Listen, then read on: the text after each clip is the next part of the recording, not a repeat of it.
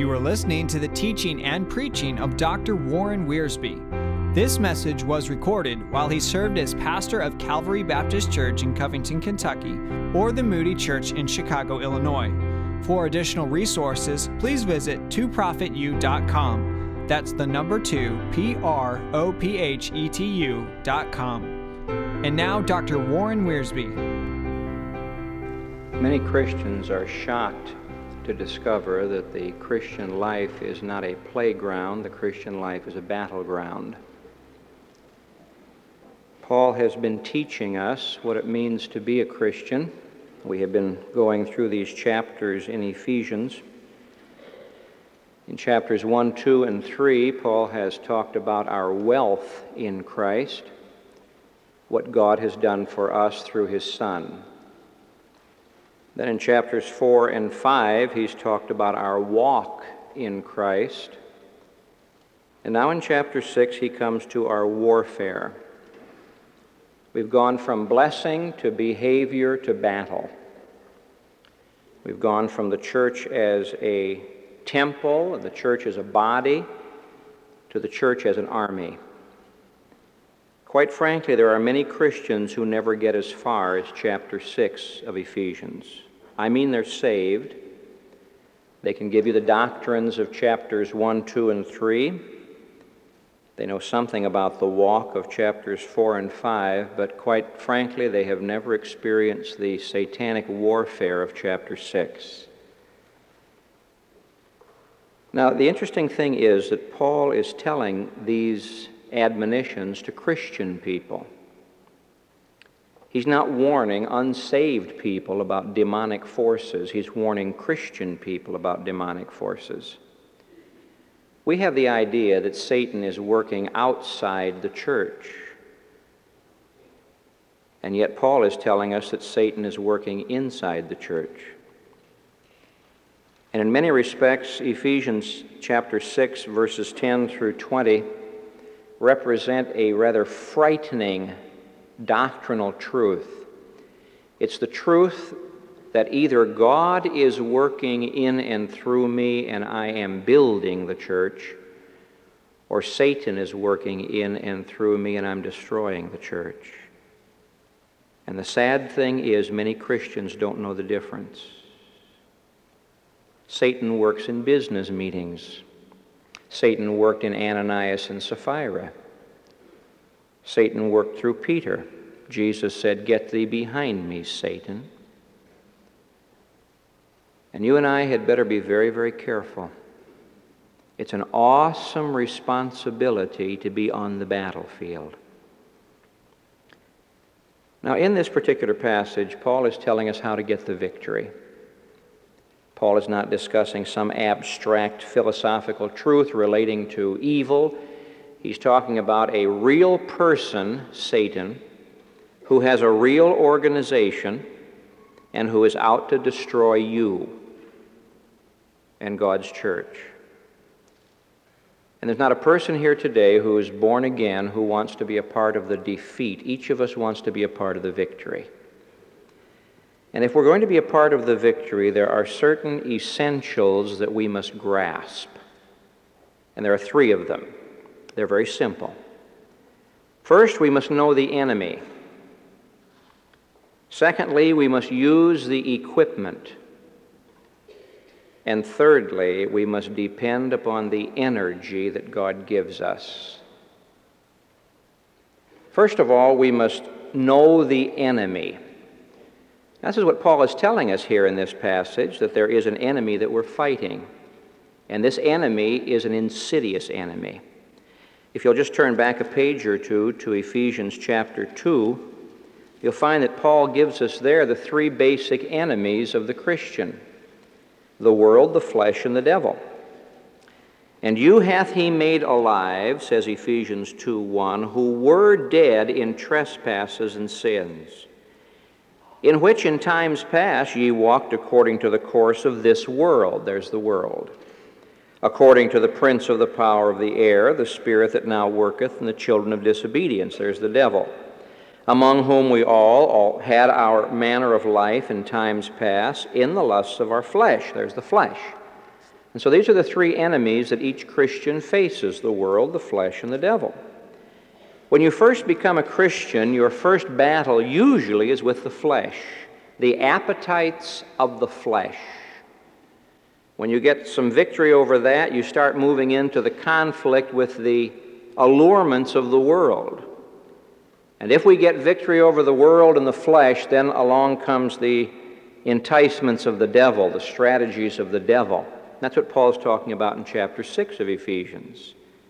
You have three great enemies. You have an internal enemy, the flesh, the old nature. And we have an external enemy, the world. And we have an infernal enemy, the devil. And the devil will use every trick he can to defeat the Christian. In fact, I may be speaking right now to Christians who are already defeated. Now, we must know the enemy, and this raises two questions. What is Satan like, and what does Satan do? Some time ago, I read a booklet called If I Were the Devil, and I think the booklet had some good counsel in it. He said, if I were the devil, I'd first of all try to get people to believe I didn't exist. That's one way to win the victory. If the enemy can convince you he's not in the field, then he has you. If I were the devil and couldn't convince people that I did not exist, then I would develop a caricature of myself so people did not really know what I was like. And of course, we have this. The cartoonists have given to us a red creature with a long forked tail carrying a pitchfork with horns on his head. And of course, this is not the Bible picture of Satan at all.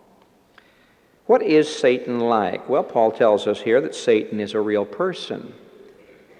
And he has a real organization. He has working for him principalities and powers and the rulers of the darkness of this age. Spiritual wickedness. Satan has an army. Satan has an organization of demonic creatures. And this organization of demonic creatures is hard at work trying to get a hold of you and me. And consequently, though Satan is not omnipotent, he can't do everything, and though Satan is not omniscient, he doesn't know everything, and though Satan is not omnipresent, he cannot be everywhere. The organization that he has is so vast that it seems as though Satan is at work in every part of this world. There are those who want us to believe that Satan has been chained. If he has been chained, my friends, that's an awful long chain. And I would certainly hate to be around when he is loose. And so Satan has an organization, and this organization wants to use people. Paul makes it very clear that we're not wrestling against flesh and blood. I suppose everyone here today can think of some person who makes life difficult for him. A relative, an enemy, a landlord, an employer, a fellow employee, maybe even somebody here in this church. There might be someone that when you wake up in the morning, you think of that person and it just bothers you all day long. Paul makes it very clear that we don't wrestle against flesh and blood. Our problem is not people. Our problem is the person, Satan, who wants to use people. How is God getting his work done in this world? Through people. Yield your bodies to be the instruments of God. Yield the members of your bodies as instruments of righteousness. Just as the Holy Spirit uses people to get his work done in this world, so the unholy spirit, the spirit that works in the children of disobedience, uses people to get his work done in this world. And if he can, he uses Christian people. Now, it's a conviction of mine that Christian people cannot be demon-possessed. I will not make this a test of fellowship. I do believe, however, that many Christians are demon-obsessed. Satan so gets a hold of their mind that their thinking gets twisted. They become obsessed with something. And Satan goes to work to use their lives to wreck the work of God. And so you keep in mind as we talk about Satan, we're not talking about Satan working outside the church. Paul is talking about Satan working inside the church. He's not talking about Satan using the horrible, unsaved leaders of the world. He's talking about Satan working through the lives of professed believers. And so Satan is a real person who uses people to get his work done, and Satan is strong. Don't ever joke about the devil. Several times in this passage, Paul says, you be strong, you stand, you take your stand. Because we're fighting against a very formidable foe. He's compared to a lion. I have no anxiety, no desire to meet with a lion. He's compared with a dragon. He's compared with an angel of light. He's compared to a subtle serpent. He's compared to a destroyer. He's very strong and he's very subtle. Paul tells us here that we might be able to fight against the wiles of the devil, verse 11. That word wiles is the word methods, strategy, the tactics of the devil, the strategy of the devil.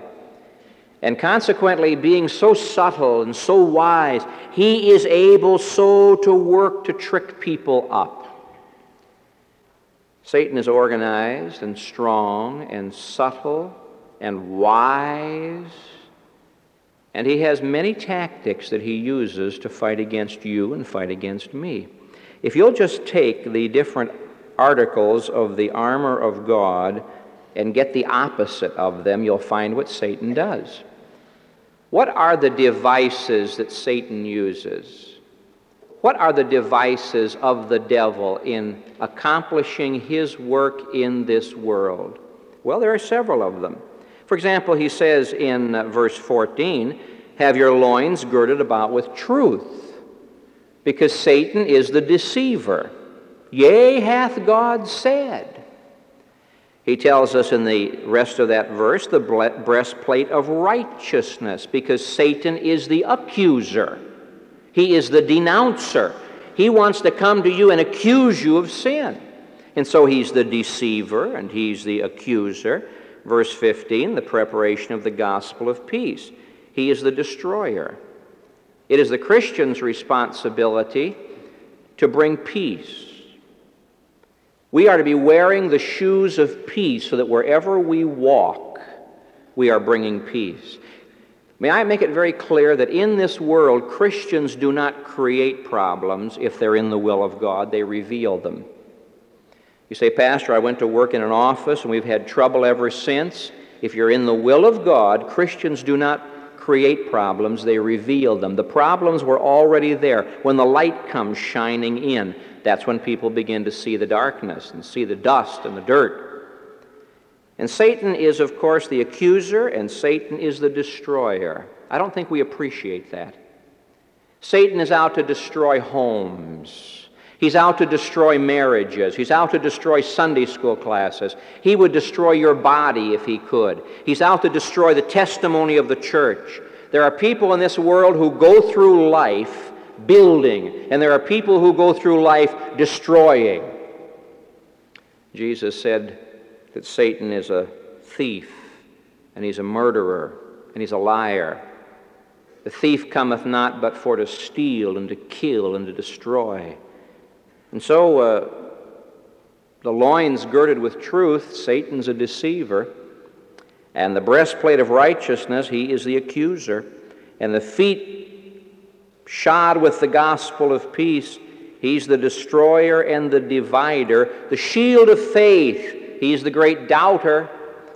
He doesn't want you to believe what God has to say. The fiery darts of the wicked one that are thrown against us. The helmet of salvation. He wants to confuse your mind. He wants to darken your mind. If he can get a Christian thinking the wrong kind of thoughts, he's got him.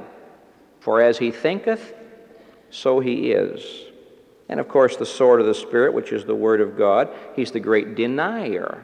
He denies the Word of God. So here are the 6 parts of the believer's armor to meet the 6 devices of the devil, and unless you and I use the whole armor of God, Satan is going to get us. And he's going to use us to tear down the work of the Lord.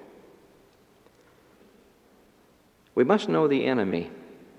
When you wake up tomorrow morning, you've got to recognize the fact that Satan has got some plan to ruin that day. The next time you come to a committee meeting or a church meeting, recognize the fact that Satan has got some plan to wreck that meeting. The next time a committee or a board makes a decision to move forward in the work of God, you can be sure Satan has got some plan to put a roadblock in the way. And I have to ask myself the question, and so do you.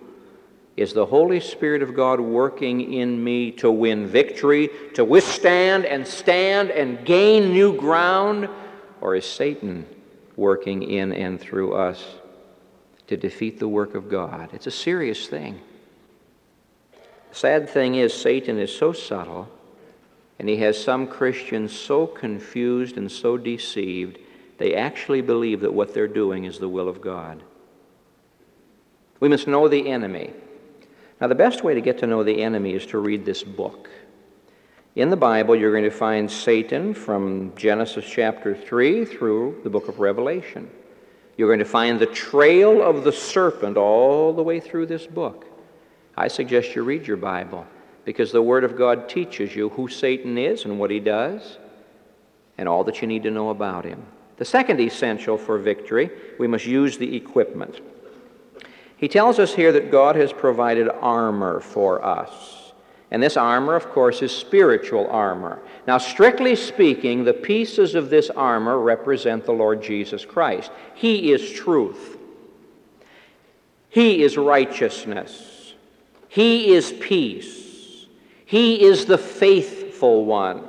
He is our salvation. He is the Word of God. Strictly speaking, when you and I were saved, God made available to us all of Jesus Christ. Put ye on the Lord Jesus Christ. So strictly speaking, He is the armor. But in everyday application, He's talking here about individual steps that you and I can take in winning victory over the devil and all of his forces. He tells us, first of all, to put on the whole armor of God.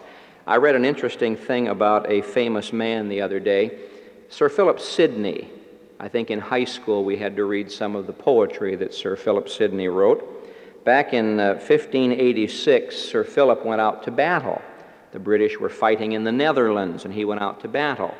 And before the battle started, Sir Philip looked and saw his friend, Sir William Pelham, going out to battle, and Sir William was not wearing his complete armor.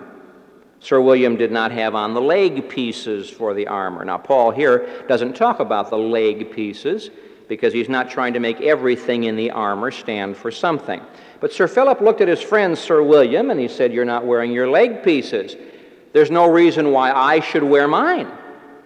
After all, why should I go out to battle dressed better than my friend?" And of course, you know what happened. A musket shot came along and hit Sir Philip in the leg, and he was killed. He was killed because he was not wearing all of his armor. When David laid aside his armor and got off of the battlefield, Satan got to him, and he fell into terrible sin. And so Paul warns us to begin with that there are 6 parts to this armor, and all of it is necessary. Paul is saying to me, don't get so smart and so proud and so cocky and so self-assured. You can say, well, I have conquered that area. I've taken care of that. The devil can't bother me there anymore. Satan just retreats a little bit and waits until we get real confident. Then he subtly moves up, and the place where we aren't guarded is where he attacks. And so we take the whole armor of God. Now, let's take these pieces individually. We'll not go into detail on them. We could spend week upon week studying these individual pieces of armor, but let's just make it practical for us today. First of all, he says, if you're going to defeat the devil, you've got to use the equipment by putting on the girdle of truth. Now, the Roman soldier wore a tunic, and in order to keep this tunic from getting in his way, he wore a girdle. And he would have this girdle around his waist to tie everything together. Now, the girdle of truth represents the truth of the Word of God controlling our lives. When we wake up in the morning, the first thing we do is reach for the Word of God and let the Word of God get into our lives. The girdle of truth the Word of God. 3 or 4 years ago, I was sitting upstairs in the study, and I bent over to put a piece of paper in the wastebasket and could not straighten up. Something happened in my lower back that just gave me such horrible pain. I don't, to this day, know how I got home. I remember getting to my car, and for several days, until the doctor was able to give me treatment, I was as weak as a baby. I had a hard time walking. I could not even turn over in bed. You see, this pelvic area, this area right here, is where you get your strength for running and for walking and for wielding the sword and for standing. And the first thing we do is get our strength from the Word of God. If I am questioning God's Word, if I am not believing God's Word, if I haven't taken all of God's Word and applied it, then Satan's going to get the victory. The girdle of truth is just simply the application of the Word of God to my life. Satan is the liar. And if my loins are girded with truth, I'm not going to believe his lies. Now, having put on the girdle of truth, which is all of the Word of God, the next thing is the breastplate of righteousness, which is for the front and the back. This was the part that covered the heart, the viscera, the very delicate, important organs. This righteousness is not our righteousness. This is the righteousness of Jesus Christ, which we received when we were saved. Satan wants to come to you and me and say, oh, you did that, you did this, why don't you quit? We have on the breastplate of righteousness, and when he accuses us, the righteousness of Christ answers him. I think more Christians are defeated by the accusations of the devil than anything else. You're serving the Lord and doing the very best you can, and all of a sudden something hits you like that and says, what right do you have to serve the Lord? Remember when you did this? Remember when you thought that? Or what about this? What about what you did before you were saved? Now, if you listen to that, he'll defeat you. But if you say, Satan, I want you to look at something. I am wearing not my righteousness, not even the righteousness of D.L. Moody. I'm wearing the righteousness of Jesus Christ. Now, find fault with that if you can. You see, when he comes to me as the deceiver, he meets the girdle of truth, the Word of God, all of it. When he comes to me as the denouncer, the accuser, he meets the breastplate of righteousness, the righteousness of our Lord Jesus Christ. I want to point out to you an important thing. The breastplate of righteousness covers the heart. Too many Christians go by their feelings. And you can't go by feelings. If you go by feelings, Satan will gradually lead you into false feelings, counterfeit feelings, and then absolute feelings of defeat and discouragement and despair and suicide. Your feelings, my feelings, must be covered by the righteousness of Jesus Christ. We don't get victory because we feel a certain way. We get victory because we have received the righteousness of Jesus Christ in our lives. Which leads, of course, to the third piece of armor, the shoes of peace. First, the soldier puts on the girdle of truth, Satan the deceiver. Then the breastplate of righteousness, Satan the denouncer, the accuser. Then the shoes of peace, Satan the destroyer. He is a destroyer. I have preached in churches where Satan has almost destroyed the church. I have visited homes where Satan has almost destroyed the marriage. I have talked to children whose parents, because Satan has been at work, have almost destroyed them. I have talked to employees whose employers have almost destroyed them. Satan is the destroyer. This we better take seriously. And the soldier puts on the preparation of the gospel of peace. Now, a Roman soldier wore hobnailed shoes. He did so for two reasons. One, the hobnailed shoes gave him stability. Wherever he was, he could stand. He wouldn't be slipping. He wouldn't be afraid of hurting his feet. He could stand there. Jesus Christ has given to us peace. Therefore, being justified by faith, we have peace with God. When we are at peace with God, we can stand. We can face anything. Let me tell you an interesting story. Some years ago over in Scotland, a great man of God was being persecuted publicly. He was being falsely accused of things that, of course, he hadn't done, and he was weathering the storm. One day a friend of his met him and said, "I'm so sorry about what's going on, but I want to ask you a question. How in the world are you able to be so calm and so quiet and so serene in the midst of all of this accusation?" And he smiled and said, "I have peace at home." In other words, because his family accepted him and because when he went home there was peace and love, he could face anything out in the world. Now, you and I walk out into a world where Satan is at work. When we have God's peace, when we're standing and having peace with God, we can have war with anything.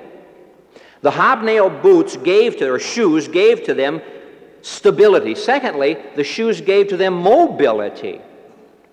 They were able to move around for swordsmanship and for dodging and for using their shield. When Paul says stand, he doesn't mean stand still. Most Christians think he does. He doesn't mean stand still. Most Christians don't want anything to change, just always the way it was. As it was in the beginning, so shall it ever be, world without end. The theme song of many churches is, "I shall not be moved." That's not what Paul's talking about. Paul is saying, stand that you might be able to move. You're able to have mobility, and when Satan attacks here, you can move so you can gain some territory. We are content with protecting what we have instead of moving in where we ought to be. Now, the interesting thing is this: you wouldn't expect a soldier to be wearing shoes of peace. Shoes of war, yes, but not shoes of peace. But you see, we have that peace with God. It's the preparation of the gospel of peace, because we know the gospel of our Lord Jesus Christ. Because we have trusted Christ as our Savior, we can now go with the message of peace. Do I have to tell a church like this that the greatest weapon to fight the devil is a witnessing Christian? You get busy witnessing for the Lord and you'll find victory. The best way to get victory is to put on those shoes of the readiness of the gospel, always ready to share Jesus Christ. It will give you mobility. It will give you stability.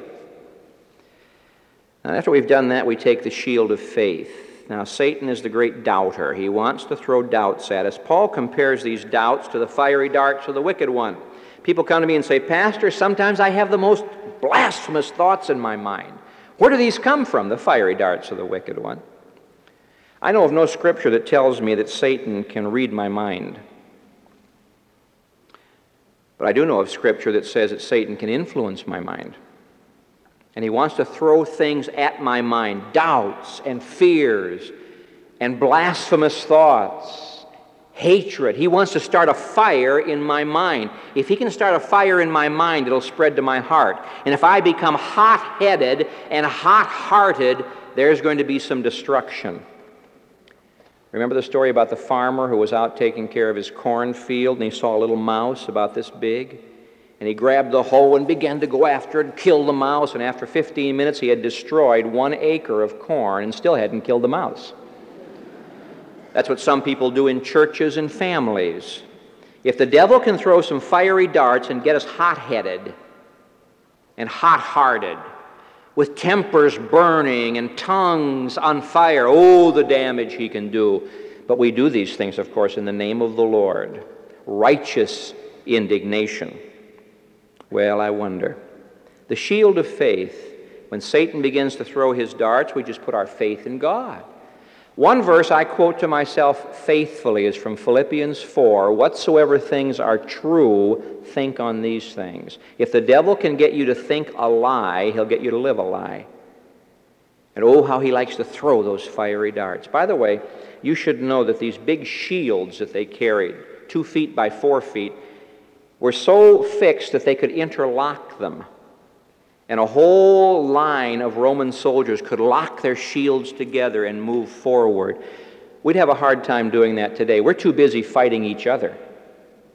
Christians today are so busy fighting each other, they haven't got time to lock their shields together and move forward as one army. We sing "Like a Mighty Army Moves the Church of God." Did you know that D.L. Moody would not permit Mr. Sankey to use that song too much? Now, D.L. Moody liked the song. Onward, Christian soldiers marching as to war. But Mr. Moody said the church is so unlike an army, it's hypocrisy to sing that song. I'm not so sure I agree with him, but he has a point. The shield of faith, quenching the fiery darts of the wicked one. Then the helmet. Now, the helmet that he's talking about was not a long helmet made out of metal. It was a leather kind of a cap over their head with some metal over it to protect their head. Oh, how the devil likes to get a hold of the mind. He loves to darken and deceive the mind. If he can just get us thinking the wrong way. You can read through Ephesians and find each of these in the church at Ephesus. Now, how do we put on the helmet of salvation? I think we put on the helmet of salvation by yielding our minds to the Lord and saying, Lord, give me the mind of Christ. I have the mind of Christ. Now think through me. May the mind of Christ, my Savior, be in me from day to day, thinking God's thoughts, thinking God's principles. Jesus said to Peter, you're thinking like a man, you're not thinking like God. And then having done all of that, we take the sword of the Spirit, which is the Word of God. Now, the Word of God was the girdle of truth. That's all of the Word accepted for my life. The sword is using individual parts of the Word when they are needed. But in order to do that, you have to know the Word of God. If you were going to go out to battle, and if I were going to go out to battle with a sword, I would practice swordsmanship. I would get to know my weapon. It constantly amazes me here at the Moody Church how many people do not need Sunday school. They know so much of the Bible, they don't need Sunday school anymore. I don't think the day will ever come when anyone's going to know so much of the Bible he can afford not to study it. All the advantages we have in this Chicago area for getting to know the Word of God, and people ignore them. Taking the sword of the Spirit. The Holy Spirit gives us the sword, which is the Word of God. And unlike a regular sword, this sword never gets dull. Unlike a regular sword, it pierces the inner man, not the outer man. Unlike a regular sword, the sword of the Spirit pierces to bring life, not death. And Satan hates the Bible. Jesus used the sword of the Spirit in the wilderness when Satan attacked him. It is written, it is written, it is written. And with 3 mighty thrusts of his sword, Jesus defeated Satan. We've got to use the equipment. Let's not come running to God and saying, oh, I failed. Lord, you failed me. No, God has given to us the equipment. God has given to us all that we need. Put on the armor for defense, pick up the sword for offense, and we can defeat the wicked one, which leads us to our third essential. We must depend on the energy. He tells us in verse 18, praying. Prayer is the energy for the Christian soldier to accomplish his work. Prayer is the energy for taking the Word of God. Prayer is the energy for using the shield of faith. It is prayer that gives to us the power that we need. Now he tells us what kind of prayer. Not just getting up in the morning and between the bed and the bathroom saying, Lord, bless me today.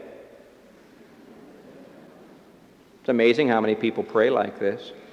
He's telling us here, always praying. Why? Because Satan's always at work. Always persevering in prayer. That means sticking with it. Keep on praying. Men ought always to pray and not to faint. Pray without ceasing. Praying with all prayer. Now, what is all prayer? Well, there's prayers of supplication, there's prayers of intercession, prayers of thanksgiving, all prayer. There are times when the greatest way to get victory is just to praise God. There are times when the greatest way to get victory is to pray for somebody else. God turned the captivity of Job when he prayed for his friends. So we have all prayer, always, in the Spirit, the Holy Spirit of God praying in and through us, and you pray with your eyes open, watching. You see, if you're going to fight the enemy, you don't walk around with your eyes closed. You pray with your eyes open. While we're praying, noticing what is going on. Nehemiah did this. We set our watch and we prayed. And we pray for all the saints, verse 18. Not just for me, not just for my family, not just for my loved ones, not just for our church, but for all the saints. Why? Because all the saints are going through the same battle. Oh, you say, Pastor, nobody's ever gone through what I've gone through. Stick around, somebody will. In fact, the devil likes nothing better than for you and me to say, oh, nobody's ever been through this before. Bless your heart, lots of people have been through that before. I received a 5-page letter this week from a lady describing a series of problems that were so unique to her. Interestingly enough, I can name another couple that's been through the very same situation. All the saints, all of us are involved in this. All of us are a part of the army. And so we're in a battle. I thank God for the joys of the Christian life. I thank God for those days when the sun is shining brightly and the Lord is blessing wonderfully. But I tell you, I've also learned to give thanks for those days when there's been battle. There can be no victory without battle. There can be no victory without enemies. There can be no battle without enemies. And we're in a battle. And if you're taking your Christian responsibility lightly, remember you're in a battle. I wonder what it would be like if the army of the United States ran the way the average church does. Show up if you want to. If you don't want to, stay home. Can you just see an army running like that? Roll call. Adams here. Anderson here. Jones is playing golf today. Now, I didn't make that up. Halford Lucock made that up. Halford Lucock wrote a marvelous article called Like a Mighty Army, in which he took the army and the church and showed how ludicrous it is when people call themselves Christian soldiers and don't act like it. Can you imagine what it would be like if officers did not show up for planning sessions and strategy? Can you imagine what it would be like if families were divided and weren't working together to win the battle? Is Moody Church in the city of Chicago just to hold services and maintain a piece of property? Or are we here to move into some new territory and conquer some of Satan's territory and claim it for Jesus Christ? Isn't that why we're here? Then we better start being an army, which means we haven't got time to fight each other. There has to be a sense of loyalty to God and loyalty to one another. There's got to be a sense of sacrifice. There has to be knowing the enemy and seeing when he's at work. There has to be the wearing of the equipment, and there has to be the depending upon the energy that God gives us through prayer. Which leads to that very personal question, whose side are we on? Who's on the Lord's side? Maybe you've never been saved at all. You've never trusted Christ as your Savior. Then you ought to give your heart to Him and get on the winning side. But whatever God's saying to you or to me, let's receive it today. As an army of God's people, we are responsible to move into the devil's territory and claim the spoils. Jesus said, the gates of hell shall not prevail before the onward march of the church of God. And if a church does not move forward, it doesn't stand still, it goes backward. Would you help us this coming week in the name of Jesus Christ to move into new territory, to claim the spoils for Him, to the glory of our great captain of our salvation, Jesus Christ. All of Dr. Warren Wiersbe's material is owned and managed by ScriptText. The material contained in this podcast is copyrighted and is for personal use only, not to be duplicated or sold without prior written consent from ScriptText.